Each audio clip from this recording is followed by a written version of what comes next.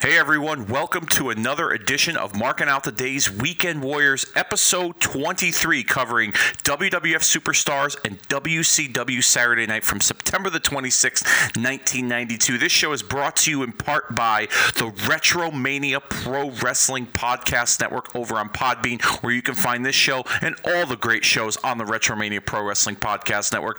I'm one half of your hosting squad, Dave Rosenbluth, and joining me as always is my main man. We're back in business, back together again. Kobe Knight, what's going on, buddy?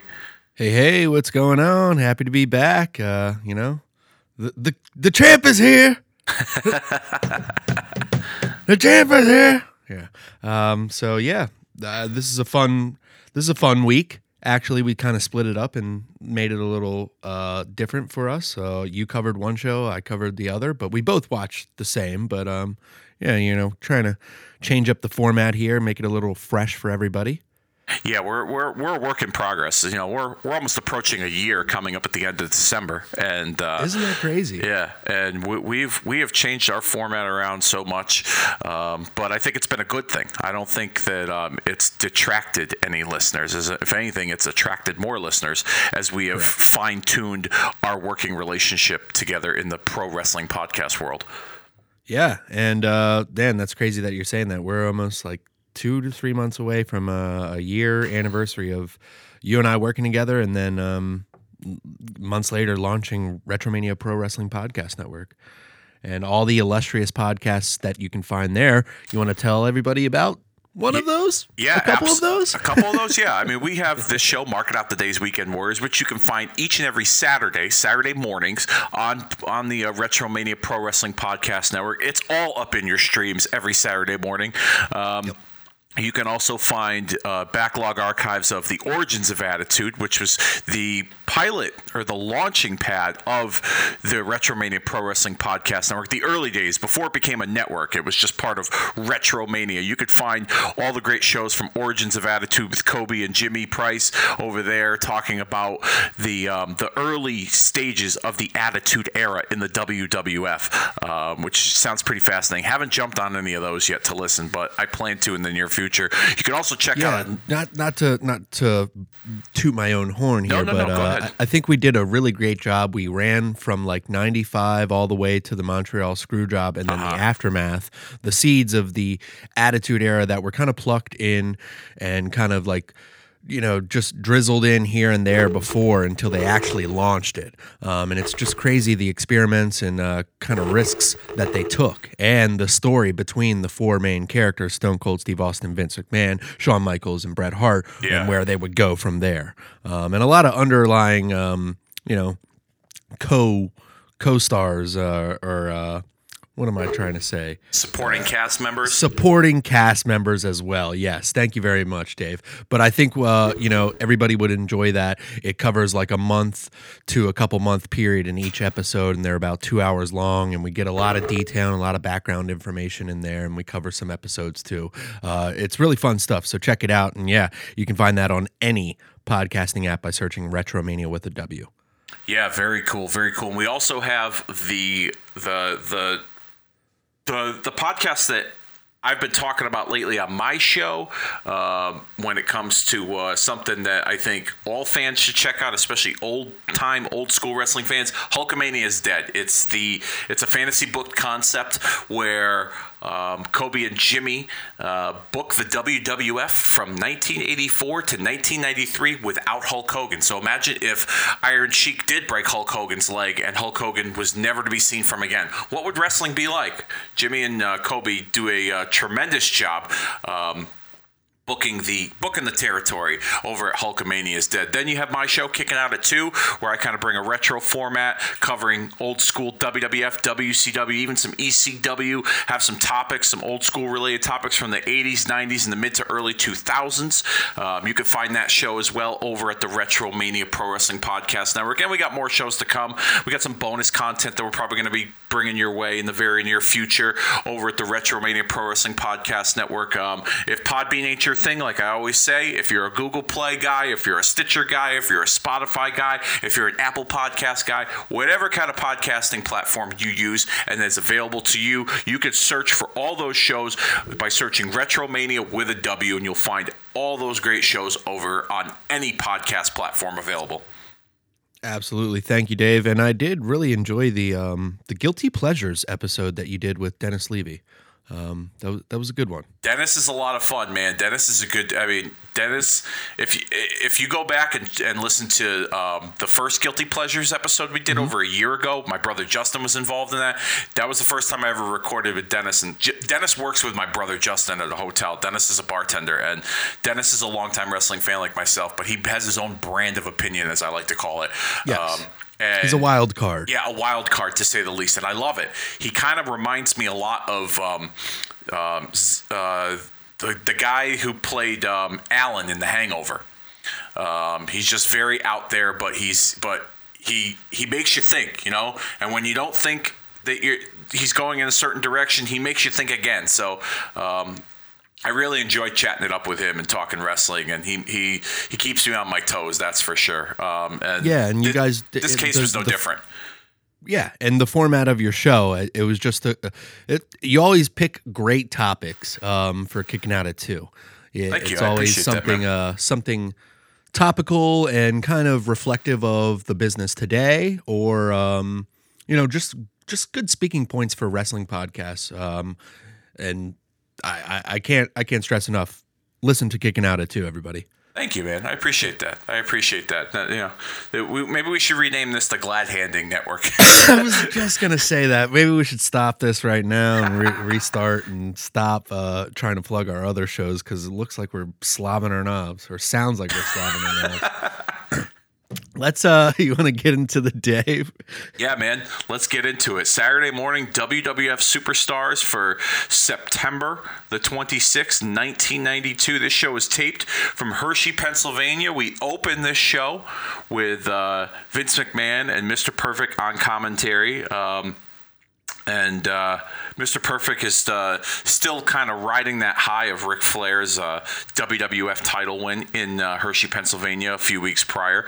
And then we get then they run down the card like they usually do. And then we open up with the British Bulldog going one-on-one with Barry Hardy.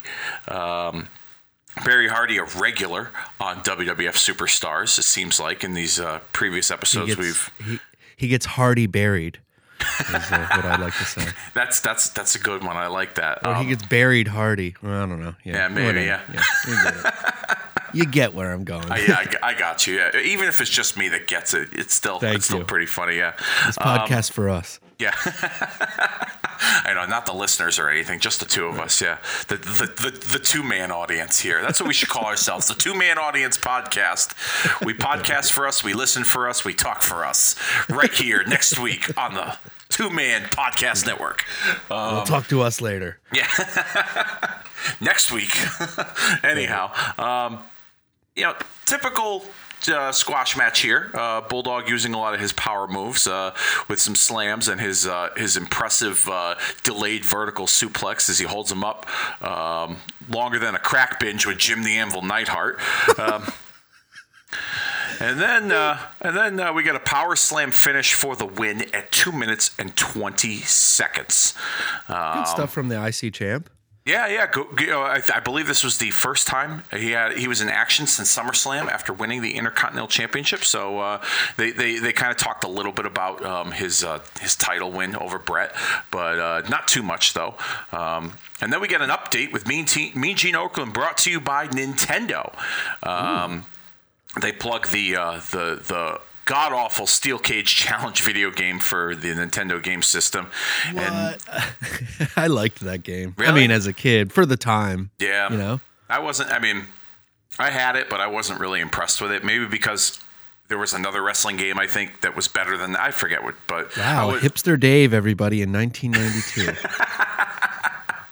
Yeah, I was waiting for WCW NWO Revenge to come out, so I was totally no selling the rest of the wrestling video games out there.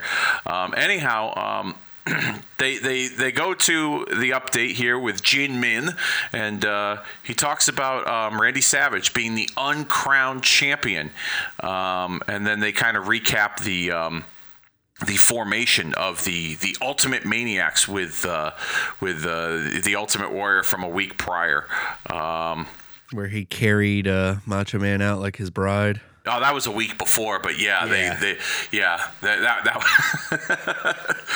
over the threshold, but yeah, they recap that pretty much in case we missed it. Although, like, it seems like in the last few weeks on Superstars, and you and I have discussed this before, they've really made the Savage Flair storyline the focal point, where it's kind of taken over some of the matches in the action, where they kind of talk over it. Not to say that I want any kind of in-depth commentary from Vince and Mr. Perfect on fucking Papa Shango, but I mean Barry Hardy, or Hardly Buried, but I mean, it's just another way to remind us that, this is the big top storyline in the WWF at the time, and it was a solid way to remind us. It's like a new version of the Mega Powers, but the Ultimate Maniacs. So I didn't really. I mean, it was okay. I wouldn't find it as annoying as the NWO era, where that's all that they would talk about on commentary. That's in true. WCW. Yeah, that's true. You'd want to be like, shut the hell up. I want to watch Chavo and Lenny Lane or some shit. But like, they would make you want to watch them, Yeah. Good point. This wasn't too bad, but yeah, I can see what you're saying. This has become the main focal point of the whole show. Up next. Yeah. Up next, what's not a main focal point of this show, which I don't blame them for, is Papa Shango going one-on-one with John Rickner, who looks awfully familiar. For those of you that are paying attention and watching along with us on a weekly basis, or if you haven't already, go back and watch this episode of Superstars on WWE Network. But John Rickner was once known as Santa Claus, who would then become Balls Mahoney in ECW. Yes, it's your future ECW star jobber of the week here on Marking Out the Days Weekend Warriors. In this case, we got Balls Mahoney. Papa Shango curses Mahoney's leg, Rickner's leg, and collapses to the mat, selling it. Then he continues to work on the leg. We get the shoulder breaker finish for 1 minute and 30 seconds. Jeez. But here's the funny part. So he cursed the leg, but he finishes off with the shoulder breaker. So why the fuck would he curse his leg? Where's the psychology in that? It's maybe like one of them yoga pressure point things. It's like when you touch down here, it affects up here. Oh, okay. Interesting. Yeah. Maybe he needs to spend some more time in the Voodoo Performance Center to learn how to curse to the hard camera. For fuck's sake, man. We got the Event Center with Sean Mooney. We have a green screen promo from El Matador, Tito Santana. And as far as he's concerned, Bulldog came out the winner of the IC title, but there were no losers. I'm trying to find the logic in that. Standard, Yeah, Tito Santana is always the guy who like updates us on other people's storylines and says he wants to be involved, Yeah. Isn't that weird? He did that with Boss Man and Nails, and now he's kind of doing this. He's like, update everybody. That was a good match. Yeah. Bulldog won. I need a match. Seriously, guys. You know what he is? He's like the high school gym teacher that tells you what to do in physical education class, but can't physically do it himself. Yeah. That's what he's like in this instance here. Yeah. He's the kid that won't jump in the pool, but says he's the best fucking swimmer. Right. Yeah. So, regulating the rules and stuff. Yeah, pretty much. No running on the deck, no jumping off the diving board 3 times, et cetera, et cetera. Arriba. But yeah, he gives us a standard green screen promo. I love the fans. I do it for you. Blah, blah, blah, blah. Fucking blah. And then we get Shawn Michaels with another green screen promo. He's not happy that the British Bulldog won his Intercontinental title, and now he's coming for it. Well, at least we got some continuity with Shawn here, because when Brett was the champion, he wanted that title. So now Bulldog's got it, so he sets his sights on Bulldog. So I like that. Yeah, I do too. I think it's and a nice way to build Shawn up during this time period, 1992, as he was in the first year of his singles run. Go to commercial, and then we come back, and it's the Comic Kid going one-on-one with Barry Horriblewitz. He's got them little spooters on the stairs, and he goes psst and jumps to the next set of stairs. The fucking rocket launcher. Holy that was so fucking cheesy. Could you imagine like Brock Lesnar coming out and does the jetpack thing to get onto the apron? Bork laser. Goodness. I love it. That now he's got to do that. Now he has to do that. Or like if the jetpack doesn't work, it like gasses out and Brock just like destroys it and like throws it in the crowd and injures a young child. Pretty much. He gets all pissed off. You know how he gets when he starts throwing things like it. If you're sitting the first 3 rows, look out. You're fucked. This was the cheesiest shit ever. Literally like spoots of like dry ice out of these jetpacks, and then he leaped to the next set of stairs. From what I heard, apparently they sunk like $100,000 into this gimmick between the outfit and that fucking jetpack. I'm not kidding. I know, but Conan was supposed to originally be the guy. Yes. And it would have worked with his color scheme, because that's kind of like his color scheme was kind of like that, with a little bit more yellow. Yeah, in Mexico. And I think he would have killed it doing all that lucha stuff, the good lucha thing, if you want to quote Kalisto. But yeah, I think he would have killed it as that character, but unfortunately this was what we got. Yeah. And then eventually Paul Diamond would take on the persona. While he was still at the time portraying Kato from the Orient Express, if you remember. Kato had a series of thrilling matches with Crush on Superstars, if you go back into the archives on Weekend Warriors, as we've recapped and discussed. It's between like 21 seconds and 21:15. Find it on there. Anyhow, Comic Kid comes off with a bulldog off the middle rope, followed by a leg lariat into the corner, and then a rolling fireman's carry finish at 2 minutes and 45 seconds. This was a pretty lame debut, and obviously they had big plans for this character, because Paul Diamond, no disrespect to him, wasn't the original idea. It wasn't the original guy behind this character. They had more of a high-flying, futuristic, flashier performer, and Conan at that time in Mexico, being a flyer, fit that mold. So clearly this didn't come off the way that they had liked. But the jetpack made my day. When I saw him do that, I fucking paused. I was like, I got to rewind this again. I can't believe I just saw this. I was like, are you kidding me? Are you kidding me right now? I was like, they are so ahead of the curve in 1992. Now they have those stupid things you can go parasailing with those things, right? Can't you do that? Yeah. Very ahead of the time. But I can definitely see to where this was angled more to a luchador. Yeah. Go to commercial, come back, and it's Razor Ramon taking on Nick Tarantino. No relation to Quentin. Yeah, because otherwise it would have started with the finish, and then we would have, had to go backwards. With the beginning of the match, They would have played that match backwards. And definitely Razor would have done a lot of coke. Oh, for sure. You kidding me? He would have come out with a fucking pile in his hand in a big Ziploc bag. Not that he hadn't done any of that before, rumor and innuendo.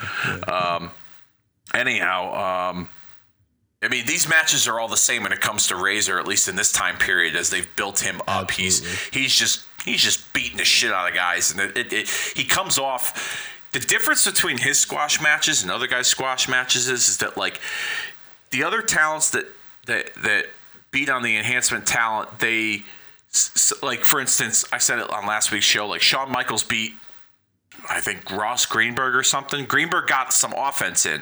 Bulldog, when he squashed Barry Hardy, he used all his signature moves, but like they still treated it like an athletic contest. Razor here just beat the shit out of someone like he owed him money, and he did that every week. And that's what made his matches in this time period stand out, is that he was really fucking guys up. I thought it was great, but he gets He gets the Razor's Edge at 2 minutes and 35 seconds. Still didn't have a name for the finishing maneuver on commentary between Vince and Isn't Perfect. that crazy? Yeah, I know. It was. I mean, he debuted before SummerSlam. They taped TV before SummerSlam, and then this afterwards. And yeah, But it also seems like the name is so simple to come up with, the finisher. But yeah, often hindsight is 20/20. So yeah. But they also, at the same time, they also were thinking about giving Razor Ramon a GI Joe gimmick too. Scott Hall could have been, ooh, that could have been like a different layer to the character. Like, he used to be a army guy, and then he went MIA, and then went to Cuba and became a drug lord. That would have been interesting. Yeah, right. Yeah, that would have been interesting. That sounds. Former military, but now I'm a Cubano, man. Yeah. I adopted this Cuban accent after I left the war, and now I participate in a different kind of war. It's called the war on drugs. Right, yeah. And now I'm turning state and fed on everybody. My name is Takashi Ramon. Your Honor, Your Honor, the Beverly Brothers, they weren't brothers, man. And their last name, spit my fucking coffee out. They ain't Beverly, Chico. And the genius, he knows how to suck his dick. He ain't got no PhD. Yeah, he got an STD though. Oh God, we are off the rails. Yeah, this is great. This is a good one. I won't forget that one. Takashi Ramon, everybody. Takashi Ramon. Event Center with Sean Mooney. We get a green screen promo from Tatanka.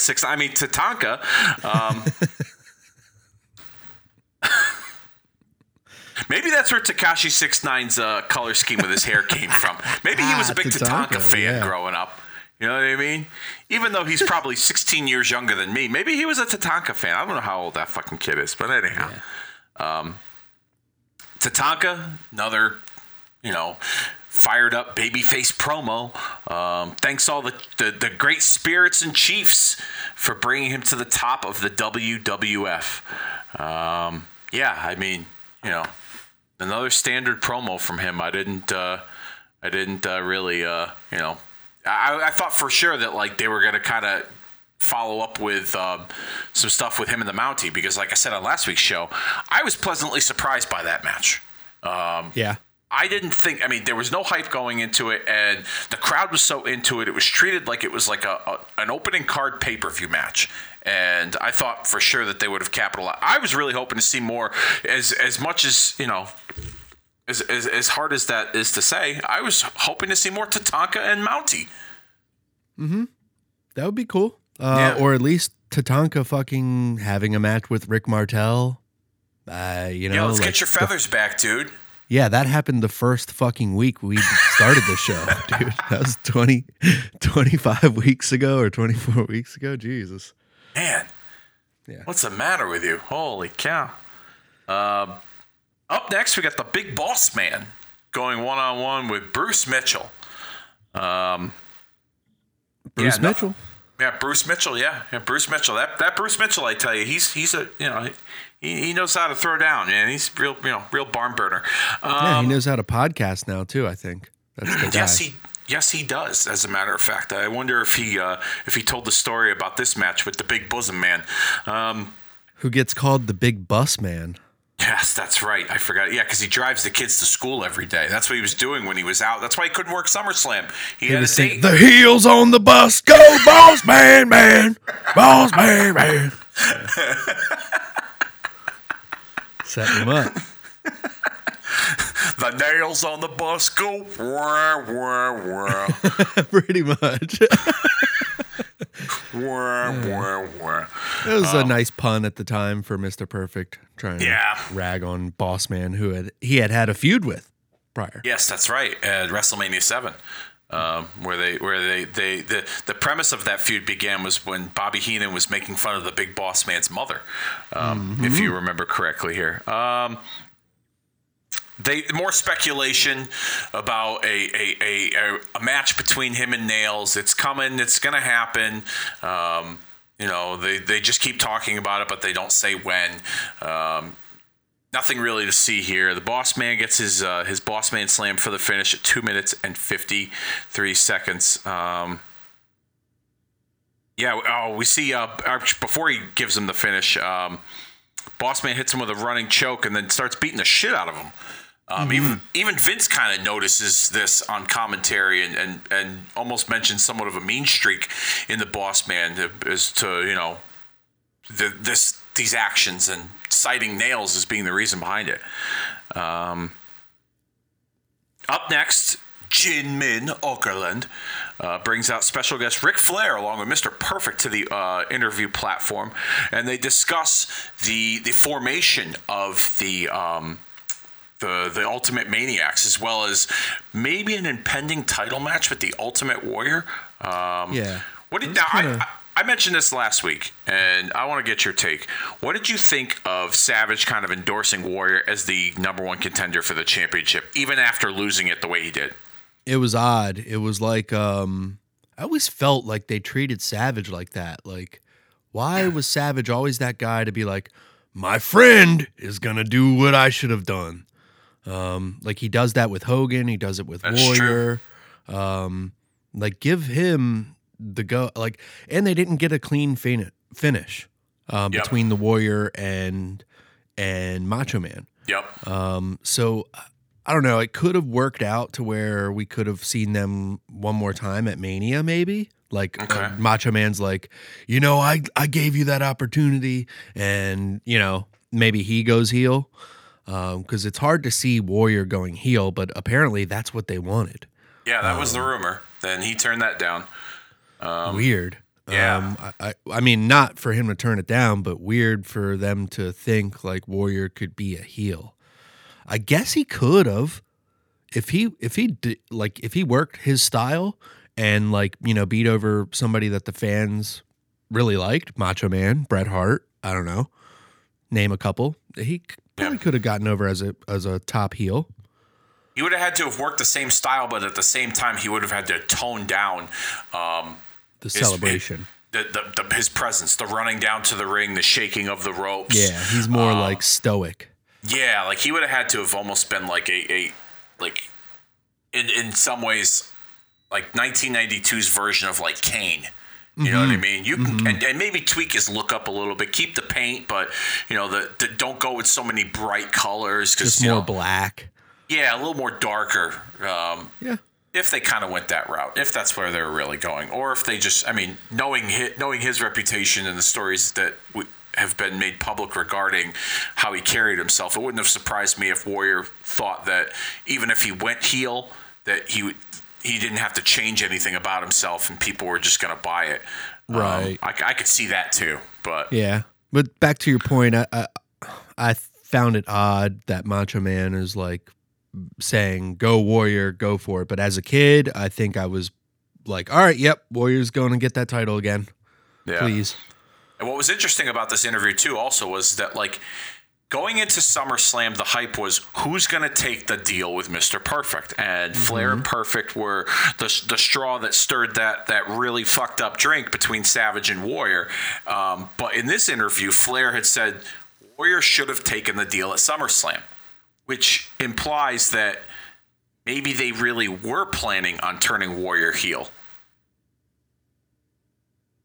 Yeah. Maybe like Survivor Series. Maybe. Yeah. Like make the full turn there. Yeah. Yeah, it's implied that, there was an offer on the table and he might have thought about it. For Warrior, not for Savage. Yes. You know what I mean? That's the thing. Right. They were playing enough mind games with Savage. Like that's all you need to do is play mind games with Savage, and then he'll fuck himself up. Yeah. And then we get our main event of this week here on Superstars, the Nasty Boys taking on Bobby Perez and Akita Webb. Standard Nasty Boys match here. A lot of roughhousing going on. A couple of pity cities. we get a picture-in-picture promo from Jimmy Hart, and he's officially made the claim that the Nasty Boys are the number one contenders to the tag team titles. But then Vince on commentary kind of stirs the pot a little bit and says that Jimmy Hart made that same claim to Money Incorporated recently. Yeah. So it looks like we're getting we're starting to turn more towards the split between these two teams managed by Jimmy Hart. Who's Jimmy Hart going to side with in this tag title race against the Natural Disasters here? We get the finish comes with a shitty elbow from the Nasty Boys at 3 minutes and 7 seconds. And then next week on Superstars, they hype up the card as we get Crush, The Undertaker, Nails, the Natural Disasters, and Razor Ramon. And that's it here for this edition of WWF Superstars. Yeah, not a bad one. No, it wasn't bad at all. Yeah, I mean... It is what it is. Yeah, it is what it is. More, like I said, this was centered a lot around the Savage Warrior, Ric Flair, Mr. Perfect rivalry. Slow burn storylines. Yeah, pretty much. But, here's the thing, too, that we don't really take into consideration. Like, this wasn't the only show on you had Wrestling Challenge, I think, that was on, like, a Sunday or a Saturday. You had All-American Wrestling. You had Primetime Wrestling. So, I mean, you had all these different... Hey, pal, you forgetting Body Stars? Yeah, I am, actually. I am forgetting Body Stars. Yeah, because it was fucking awful. But, yeah, so that's... that. A lot of things that we are questioning, we may have to touch upon if they release episodes of Wrestling Challenge or all these other shows on the network. They haven't even released more of these episodes of Superstars, but some of these things might have been filled in different areas on different shows.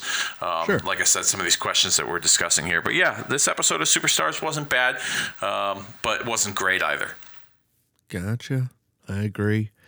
You ready to do WCW Saturday night, 6:05? Let's do it. This was an hour and 15-minute episode. They said it was a 2-hour episode, so I guess a lot of commercials, and then I think we cut one of the Kensuke Sasaki segments. We'll get into it as I start to cover it. Gotcha. We start the show off with the normal intro, and then we cut to Jim Ross with Bruno Sammartino, everybody. Wow. The living legend. He was there at Clash of the Champions, which you and I covered on Kicking Out at 2 Watch Along. Yep. This is a 2-hour episode, like I said. We're going to see Jake the Snake Roberts one-on-one with Dustin Rhodes, and they immediately toss to the ring for our first event. It's Dustin Rhodes and Jake Roberts. Nice. Getting the show started out quick. JR is on commentary and says that Hacksaw Butch Reed and the Barbarian will take on Ron Simmons and Barry Windham. And we will get a recap later in the show of the events that happened earlier between Cactus Jack and Ron Simmons. This is a nice technical bout at the beginning between Jake Roberts and Dustin Rhodes. Both men trying to work each other's arms. Dustin then takes control of the arm for a bit. Jim hypes October 25th. That's my birthday. He says, it's Kobe's birthday, goddammit. Get out there, put some sauce on and lick him off.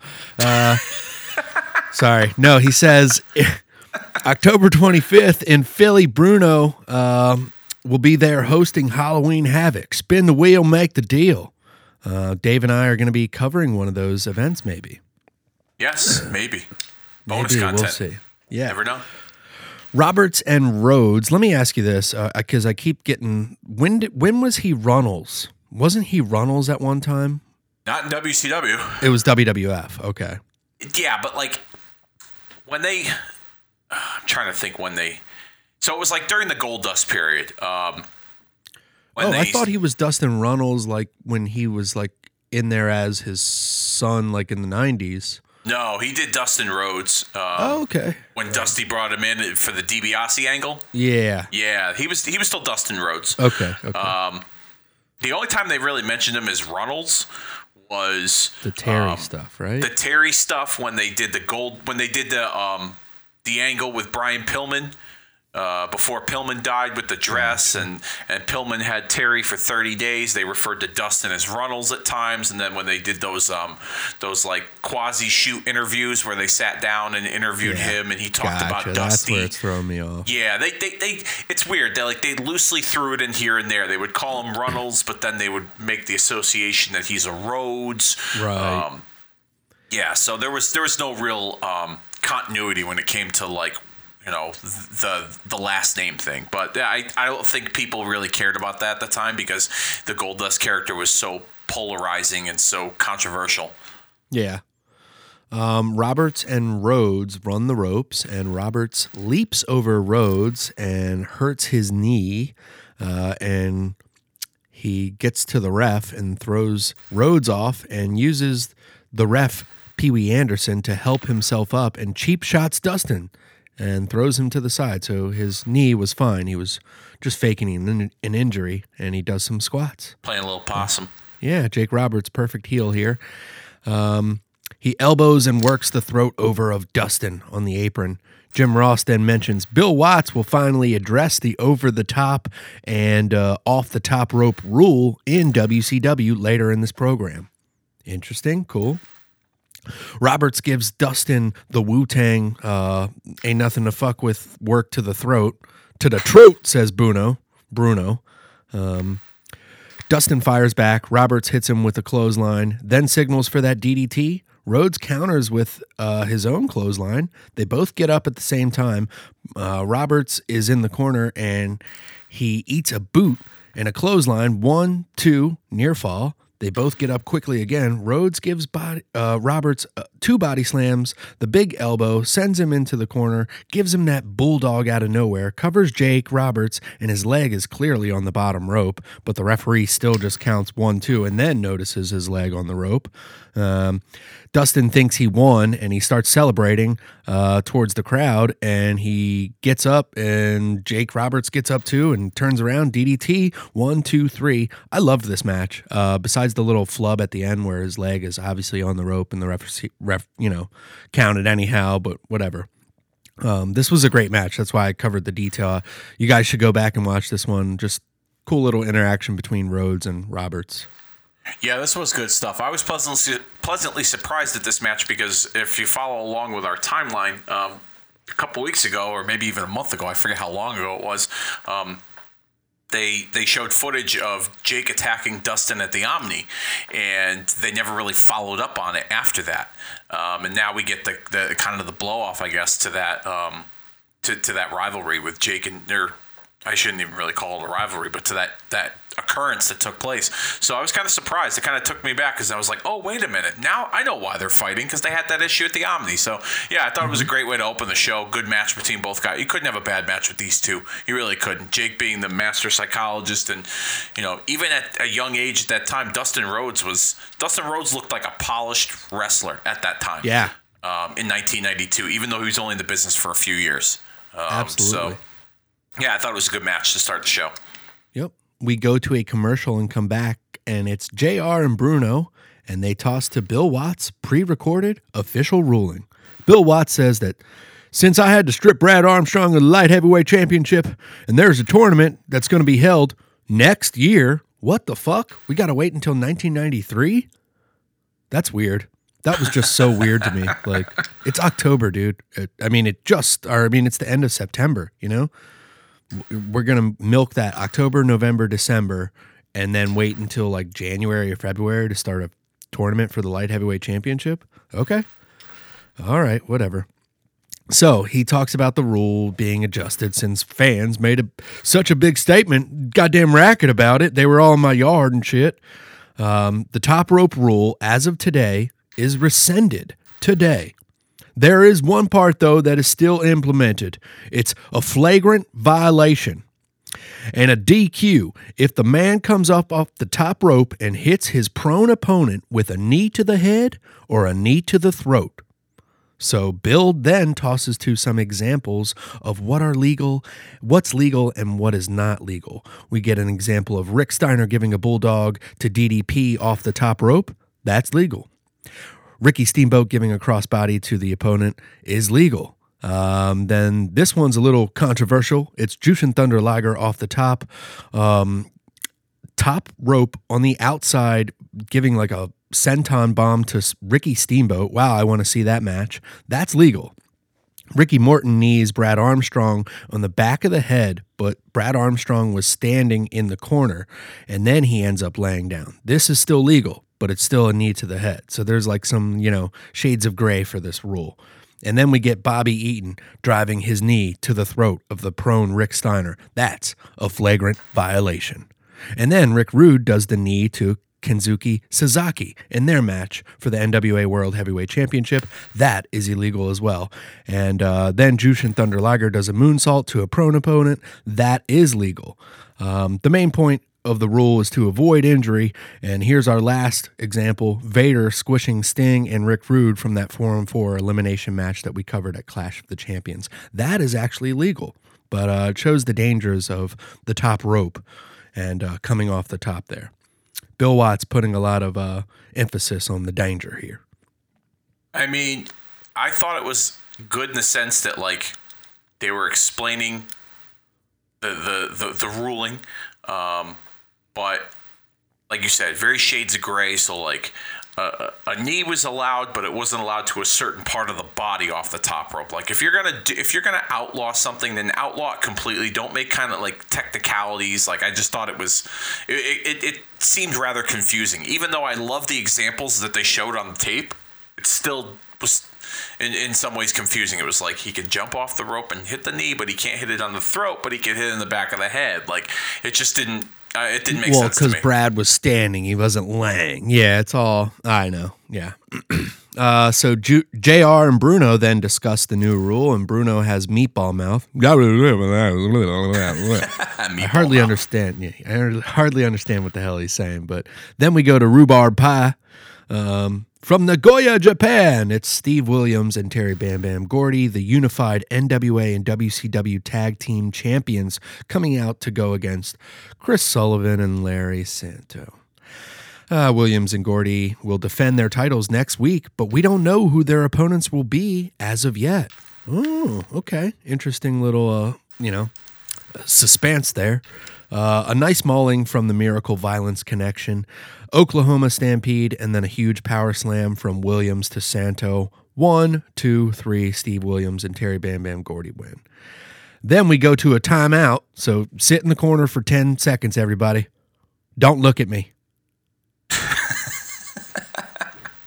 All right, you can come out now. All right, we come back, and it's Jim Ross and Bruno tossing to earlier tonight. It's Tony Schiavone with Cactus Jack and the Barbarian. Ron Simmons will defend against the Barbarian at the upcoming Halloween Havoc. That's what Tony is saying.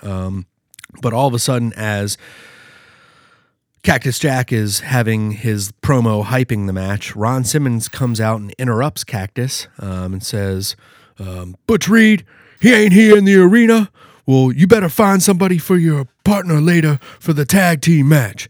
And I'm thinking, well, why wouldn't it just be Cactus Jack and Barbarian? But I guess they're pivoting Cactus Jack as Barbarian's manager, which is kind of weird.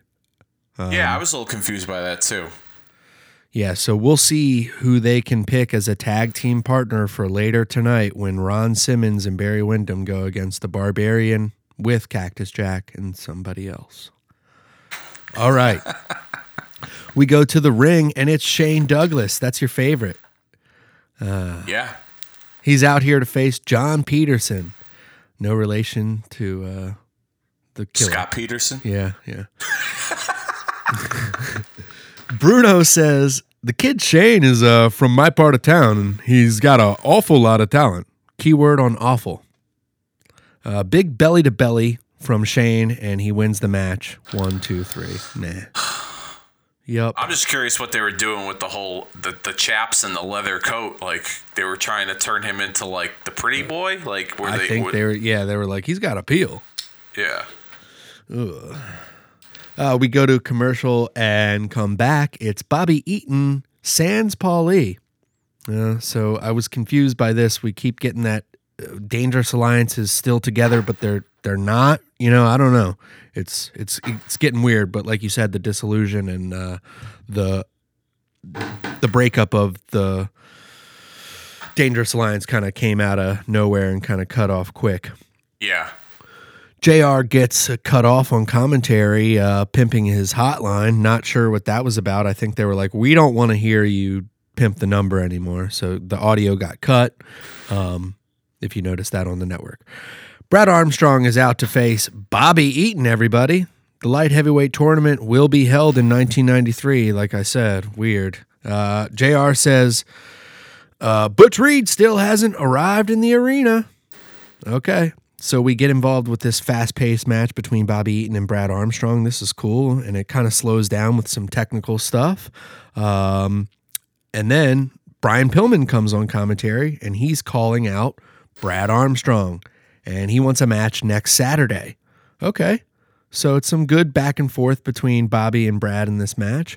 Bobby goes for the Alabama Jam, and the referee is like, don't do a knee to the throat. So he kind of like distracts Bobby for a second, but Brad rolls out of the way, pops up and gives him a side Russian leg sweep. 1, 2, 3. Brad Armstrong beats Bobby Eaton, and we will see if Brad will accept Brian's offer for the match next week. There's a lot of Bobbies, Brads, Brians. Jesus. Yeah, a lot of B's going on. Yeah. So yeah, Bruno. Hyped for that. Yeah. Hyped for that match. Barbarian. That wasn't a bad match. Exactly. That wasn't a bad match at all. I mean, you couldn't have a bad match with Bobby Eaton or Brad Armstrong, and then with them together. I thought it was interesting that Brad Armstrong's light heavyweight division, but he's wrestling someone outside of that division. I don't know if they didn't have enough guys in the division for him to cycle through, or if they just figured, well, let's just throw Eaton out there randomly, because Eaton's had his hands full with Arn Anderson in a tag team against the Steiners recently. So I thought that was an interesting matchup, but still it was good nonetheless. Yeah. We go to a commercial and come back with JR and Bruno, and JR asks Bruno, how would you describe Japanese wrestlers? That's a loaded question. Yeah. No.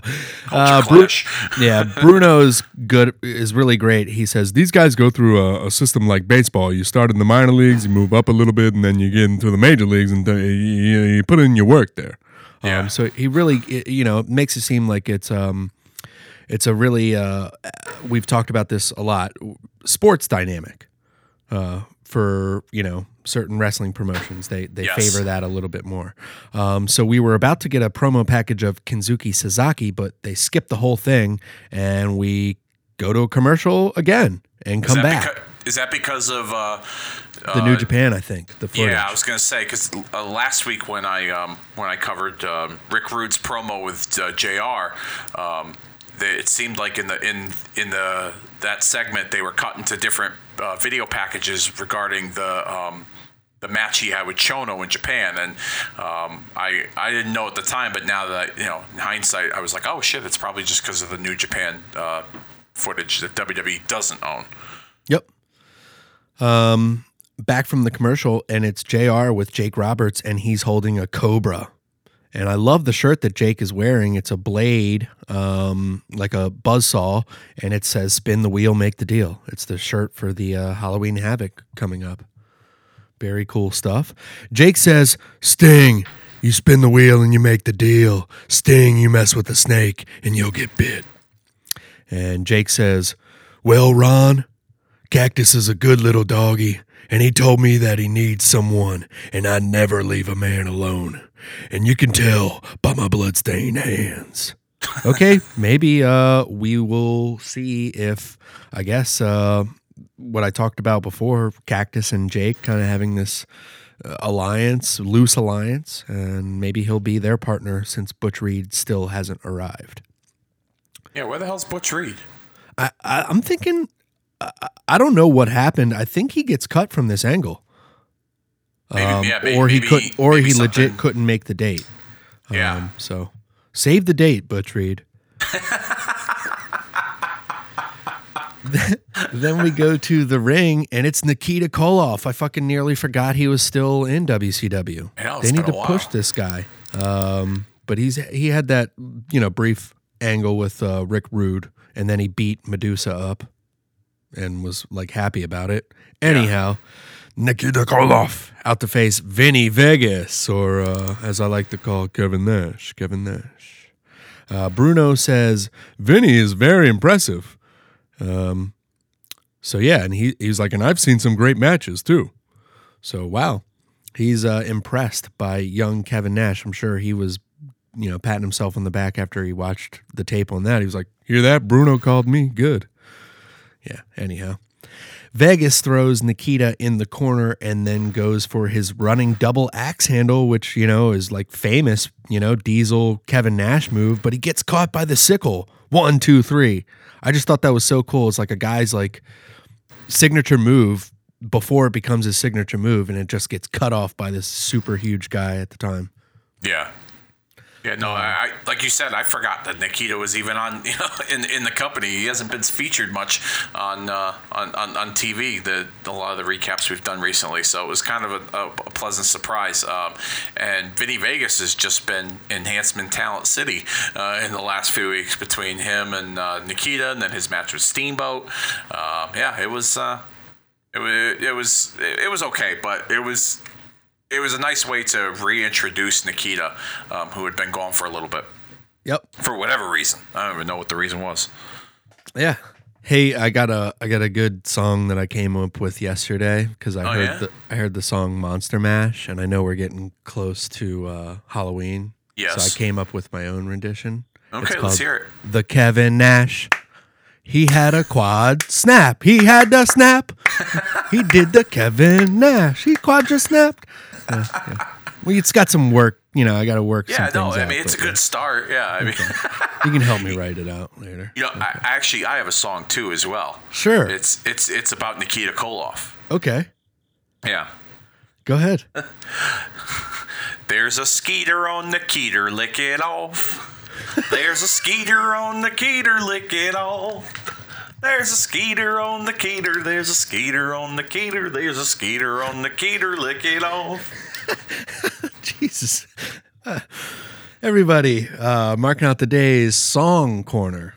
Yeah, holy shit. The lounge lizards here on Weekend Warriors. Good stuff, everybody. Coming to an airport lounge near you.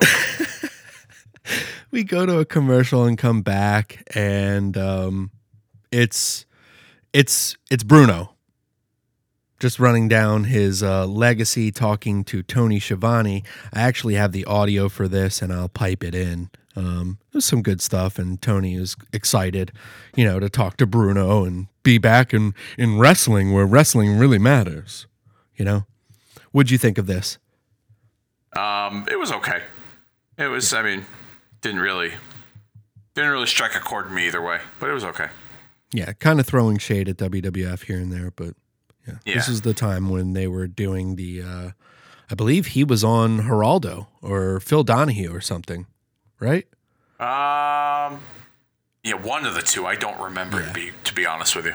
Close to this time. So this interesting time period in wrestling, as we've said many times. We go to a commercial and come back, and we get a world premiere video of Van Hammer. Yeah.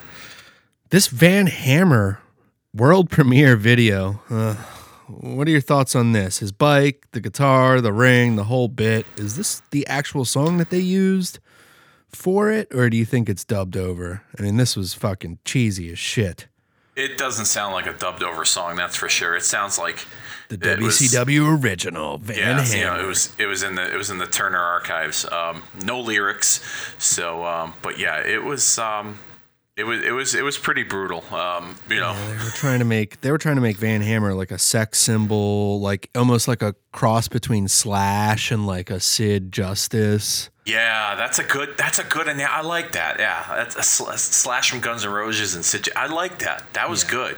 Yeah, that was good. Don't get me wrong. Like, at that time, he was a good-looking guy. I could see why girls were into him. He had that like rock star look about him. You know what I mean? Or, but like, that was it. That's as far as it went. Yeah. But yeah, not the video was terrible in the ring, but oh no, he was fucking awful. No, he was awful. Yeah.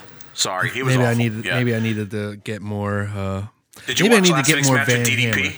Yeah, that was actually rough. Sorry. Yeah, the only thing he did good was that like Oklahoma roll for the finish. Yes, you're right. You're right. Everything else was fucking terrible, and including he his sticks entrance. around till WCW till the fucking almost very end, dude.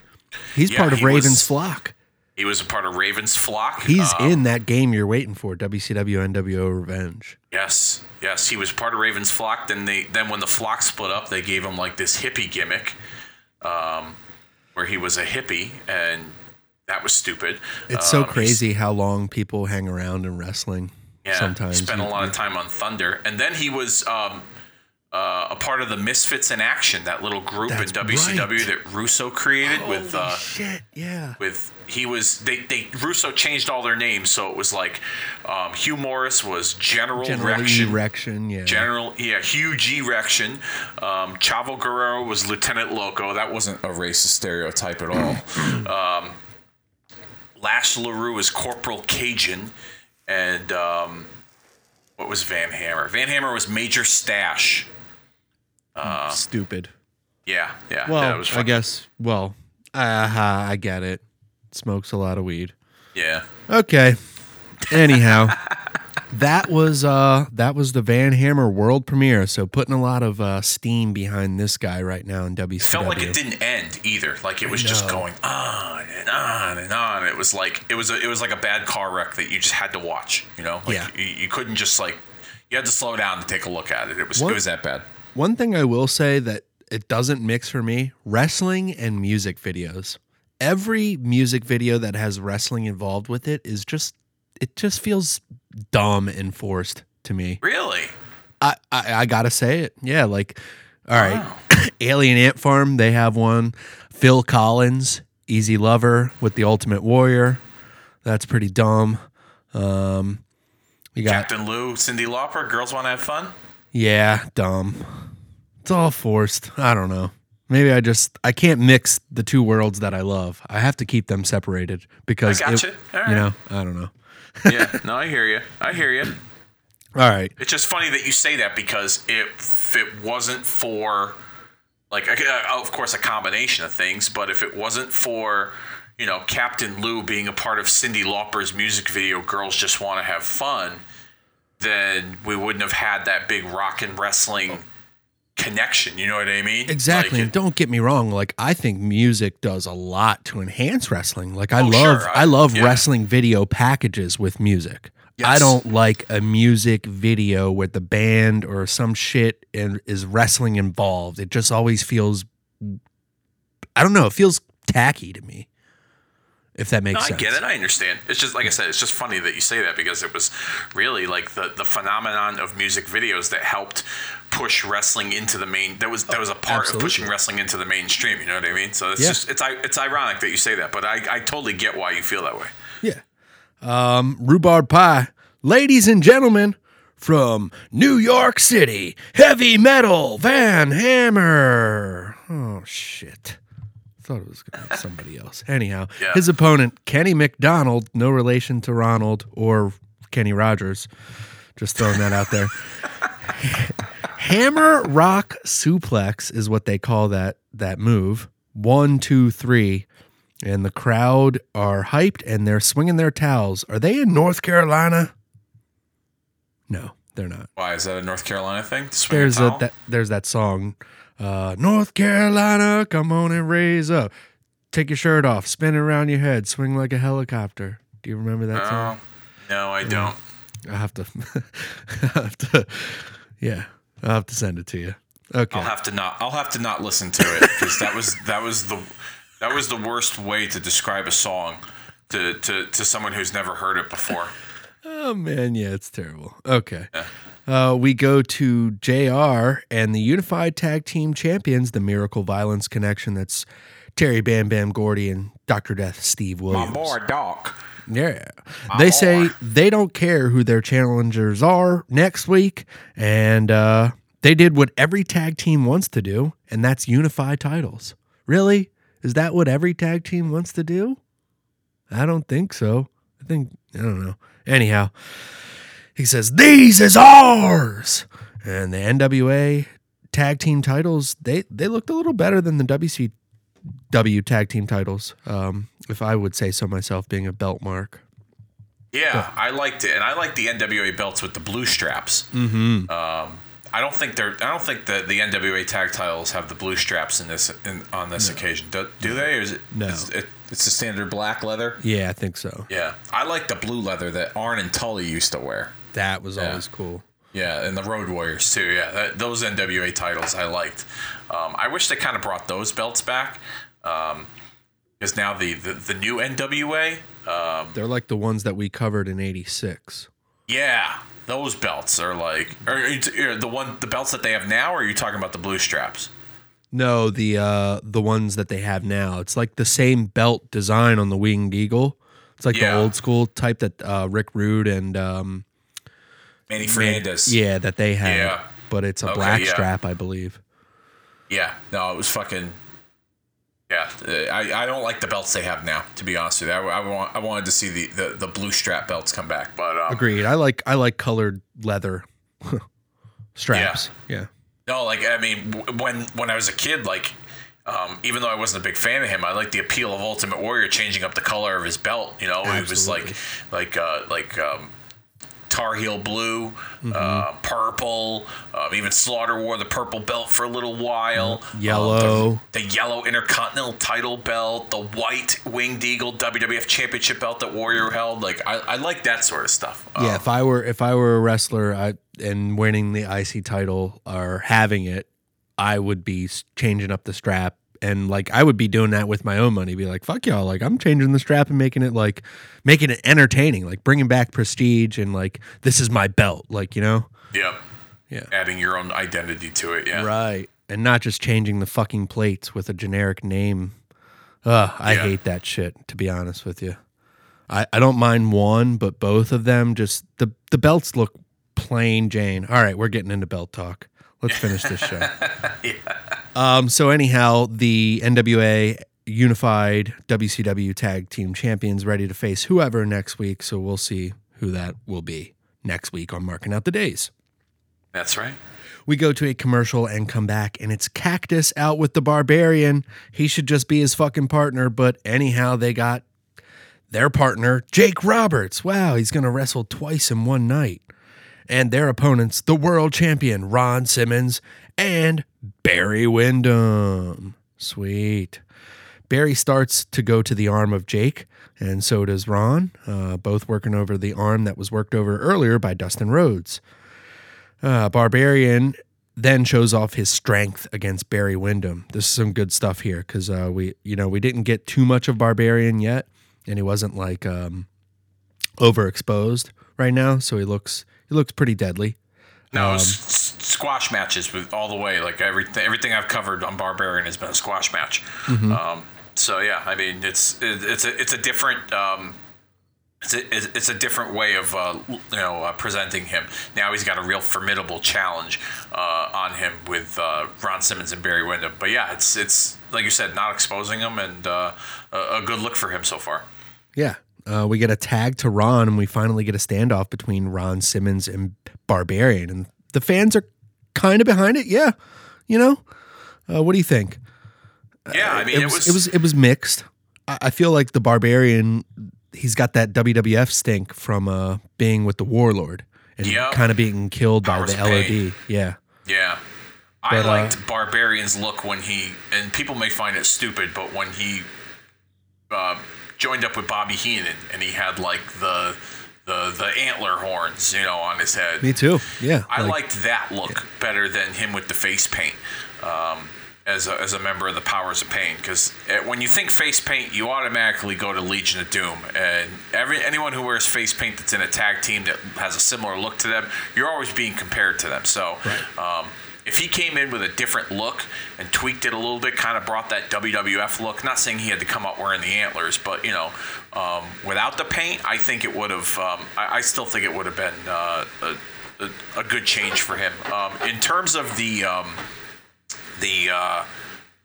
match itself, I mean, those center stage crowds were into just about anything, okay, with the exception of Van Hammer, all right? Because Van Hammer is a big pile of fucking wannabe Guns N' Roses Psycho Sid dog shit. And so they were pretty much into anything, and especially being in that area, Ron Simmons, Georgia, they were super behind him. They had, Barry Windham had a following in that area as well. It wasn't hard for them to get into this match. Like I said, like I've always said, fans down south past Maryland, they cheer the baby faces and they boo the heels. They are traditional wrestling fans. Yeah. And I even mentioned it a couple of weeks ago when they had that exchange with Brad Armstrong and Bagwell against Pillman and Flamingo. Yes. They went fucking crazy over that shit. They went crazy when the babyface came out. Bagwell, that was his biggest pop he had ever gotten in the history of his career, in my opinion. You just wait until later tonight, once we finish this match. Because there's a big pop at the end. For real. Oh, okay. Yeah. Right. Ron and Barbarian, they go for the double tackle. Both go for a shoulder tackle, rather, and they just collide. And then we get another one, but I get a big duck from Ron and a huge clothesline to the Barbarian. The Barbarian just runs back and clubs Ron. And then he starts clubbing him in the head. And this would be a good hoss match for Halloween Havoc. I'm kind of looking forward to it. Simmons and Barbarian? Yeah. You know what I was thinking, too? We've been wondering why Cactus isn't getting physically involved. Is he hurt? Is there some sort of injury? Concussion, That's why maybe. he's kind of like coaching Barbarian, so to speak. Yeah, maybe. Because we'd have to read Mick Foley's book. Yeah, last time he wrestled was Clash against Simmons. So maybe there was an injury stemming from that, or they were giving him some time off in there. I don't know, but yeah, it seems like I feel like Barbarian is a substitute in all of this, and that's no disrespect to him as a performer. Well, actually, it is. I can feel that. Yeah, but. We go to a commercial during the match, and we come back, and the heels are getting some heat on Barry Windham. Nick Patrick is such a bad referee that he didn't see the heel tag in, so he makes the heel re-tag. That's something a ref should always see, is the heels tag in. He doesn't see the face tag in, Nick Patrick is normally a fucking you don't see idiot. the heel tag in, and the heel will do the slap on the hand, and then the ref will be like, "Well, I heard it, but I didn't see it, so I guess I'll allow it." But that's actually interesting. That I've never seen that before. That's interesting. I'm glad you brought that up. The heels continue to work over Barry Windham. Jake goes for a DDT. He's signaling one on Barry, but Barry backdrops him. Then we get a hot tag to Ron Simmons. The fans love it, like you said. Ron and Barbarian are in at the same time. Clothesline City to both the heels. Ron Simmons sends him out. Sidewalk slam to the Barbarian. 1-2. Jake Roberts breaks it up. Damn. Barry Windham comes in and some mayhem is going down in the ring as Ron tries. Yeah, Ron tries to hump Barry. I don't know. He was waiting for Barbarian to hit him, but it just looked dumb.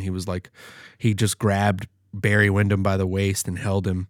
While they were practicing the Yeti spot from Halloween Havoc 1995. Yes, they were. Maybe we'll cover that fucking awful match. God. Let's just wait until we get there chronologically, please. All right. Milk it as much as I can. Barbarian hits Ron out of nowhere with a big boot. That looks nasty. Cactus then comes in and starts beating him down, so he is getting physical. And then all of a sudden, the hugest pop I've heard of the night, it's Van Hammer and Dustin Rhodes coming out to save and cut off the Barbarian and the rest of the heels, and it's like a standoff, and we go off the air. A lot of excitement right there. The fans are going crazy, though. Yeah, it was a fun match. Like I said, crowd was into it. And like I said, I think a lot of that has to do with the Georgia roots of both Ron Simmons and Barry Windham wrestling in the area. Ron Simmons being from the area, but this was a fun little main event. Yeah, and like you said, once the fans see those faces together and thwarting the heels, they get behind it big time. So maybe a big 6-man tag or something coming up. We'll see. Yeah, I don't know. Maybe for another Clash of Champions, or maybe even on another edition of Saturday Night. Who knows? But yeah, it was a good way to end the show. Yeah, absolutely. So I guess for the week, I'm gonna go WCW. I liked that. I liked it. Yeah, More wrestling, like we've said before. They put guys that are important going against, we'll have some enhancement matches here and there, or jobber matches, as you will call them. But they make it feel important with progressively moving the storylines with guys who matter. For example, Dustin Rhodes, Jake Roberts, Bobby Eaton, Brad Armstrong. I don't know. Yeah. Yeah, I'm gonna go. I'm with you on this one. WCW takes the victory this week. A little more widespread in terms of covering multiple storylines, whereas you didn't get a lot of that with Superstars. You just got the one focal point of Savage, Warrior, Flair, and Perfect, and little sprinkles here and there of discussing some things, but you got a little more in-depth storyline progression with Saturday Night, as it's always been since we've been covering both of these shows. Absolutely, and I think I'm safe to say I think this one is far along in the lead, well ahead of WWF Superstars as far as our ratings go. Yeah, I know we've been kind of keeping track a little bit, but yeah, I could probably count on one hand the amount of times Superstars has won. Absolutely. When it came to our determination, so of the victor in these shows. But yeah, this is this week's Saturday Night was a fun show, solid, and definitely better than Superstars, and it's going to take a lot now for Superstars, in our opinions, to come back and make some sort of formidable effort to be the better Saturday show. You're going to have to do something special for me. Yeah. Yeah, they really do, because but you know what though? We've talked about it before, and I'll say it again, but it shows the difference in the presentation of wrestling between the both shows. Absolutely. You know what I mean? And I think that's it kind of almost mirrors to what we are going to see in today's wrestling with AEW and WWE and Impact and New Japan and all these different promotions that are out there on television now. You're going to get to see different presentations of pro wrestling from each company, and I think that's pretty cool. So we kind of saw the early stages of that with Superstars and Saturday Night. Yes, we did. And don't forget, at the time, ECW TV is showing up regionally, and that's way different too. Yes. And things will be taken from those, from that promotion, stuff is borrowed here and there. Yes. It's really cool going back on the network. As much as I despise some of the current product, my viewing habits have changed as they always do, but I make time to watch the good stuff that I think is good, and I think WCW Saturday Night is definitely a good show overall. Like I don't ever see one where it's like, well, that was stupid. There's always some good to take away from WCW Saturday Night. Yeah, I would just wish that we could see. Because there's some stuff that we cover on Saturday Night that main event, Power Hour. Yeah, exactly. Yeah, see where all these other things transpired that led us to Saturday Night. Yeah. But it's definitely a more action-packed show and more continuity from a storytelling aspect than Superstars. Yes, and I couldn't do it with anybody else but you, Dave. So we'll have some fun again next week covering what date is that? October. Yes. Is actually going to be October the 3rd, everybody. October the 3rd. So, yeah, stay with us on Marking Out the Days. Dave, what's going on in Kicking Out at Two-Land next week or this week so people can catch your podcast? Plug it away, and then we will get out of here. Thanks, my man. For those of you that have followed along Kicking Out at 2, I debuted a new concept called the Blind Date Diaries, where I watch a show for the very first time and then I give you guys a full recap from start to finish of that show on the WWE Network. So last month I debuted with The Big Event from August of 1986, headlined by Hogan and Orndorff, and the second installment of Blind Date Diaries is this week here on Kicking Out at 2, or I should say on Kicking Out at 2, because we're not here on Kicking Out at 2, we're here on Marking Out the Days Weekend Warriors. But if you go to Retromania Pro Wrestling Podcast Network. You can find Blind Date Diaries 2 covering WWF One Night Only from September the 20th, 1997. Years ago, I saw the Shawn Michaels Davey Boy main event match when Shawn Michaels won the European title, but I didn't watch the whole event.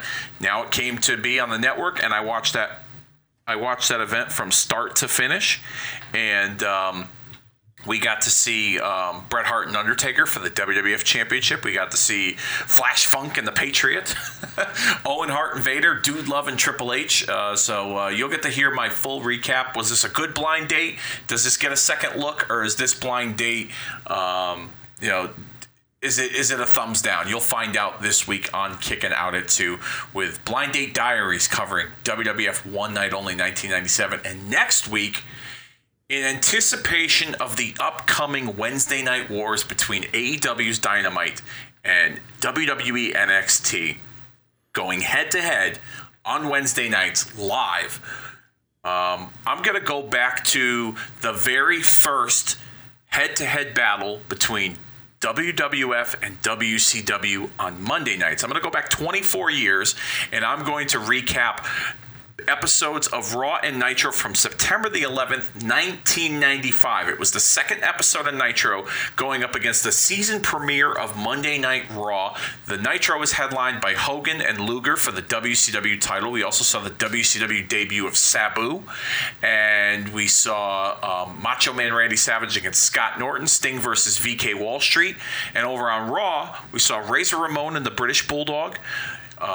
the Smoking Guns against Brooklyn Brawler and Rad Radford, and Shawn Michaels versus Psycho Sid for the Intercontinental Championship, all on Monday Night Raw. So I'm going to recap both of those shows, see which one was the better show 24 years later, as it's the first head-to-head meeting between Raw and Nitro.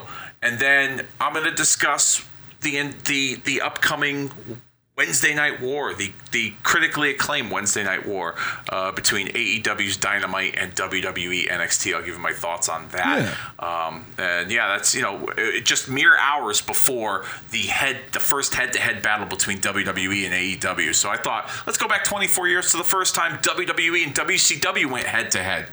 Yeah. On Monday nights, 9/11/95. You can go watch those episodes on the network, and then you can hear my recap next week on Kicking Out at 2.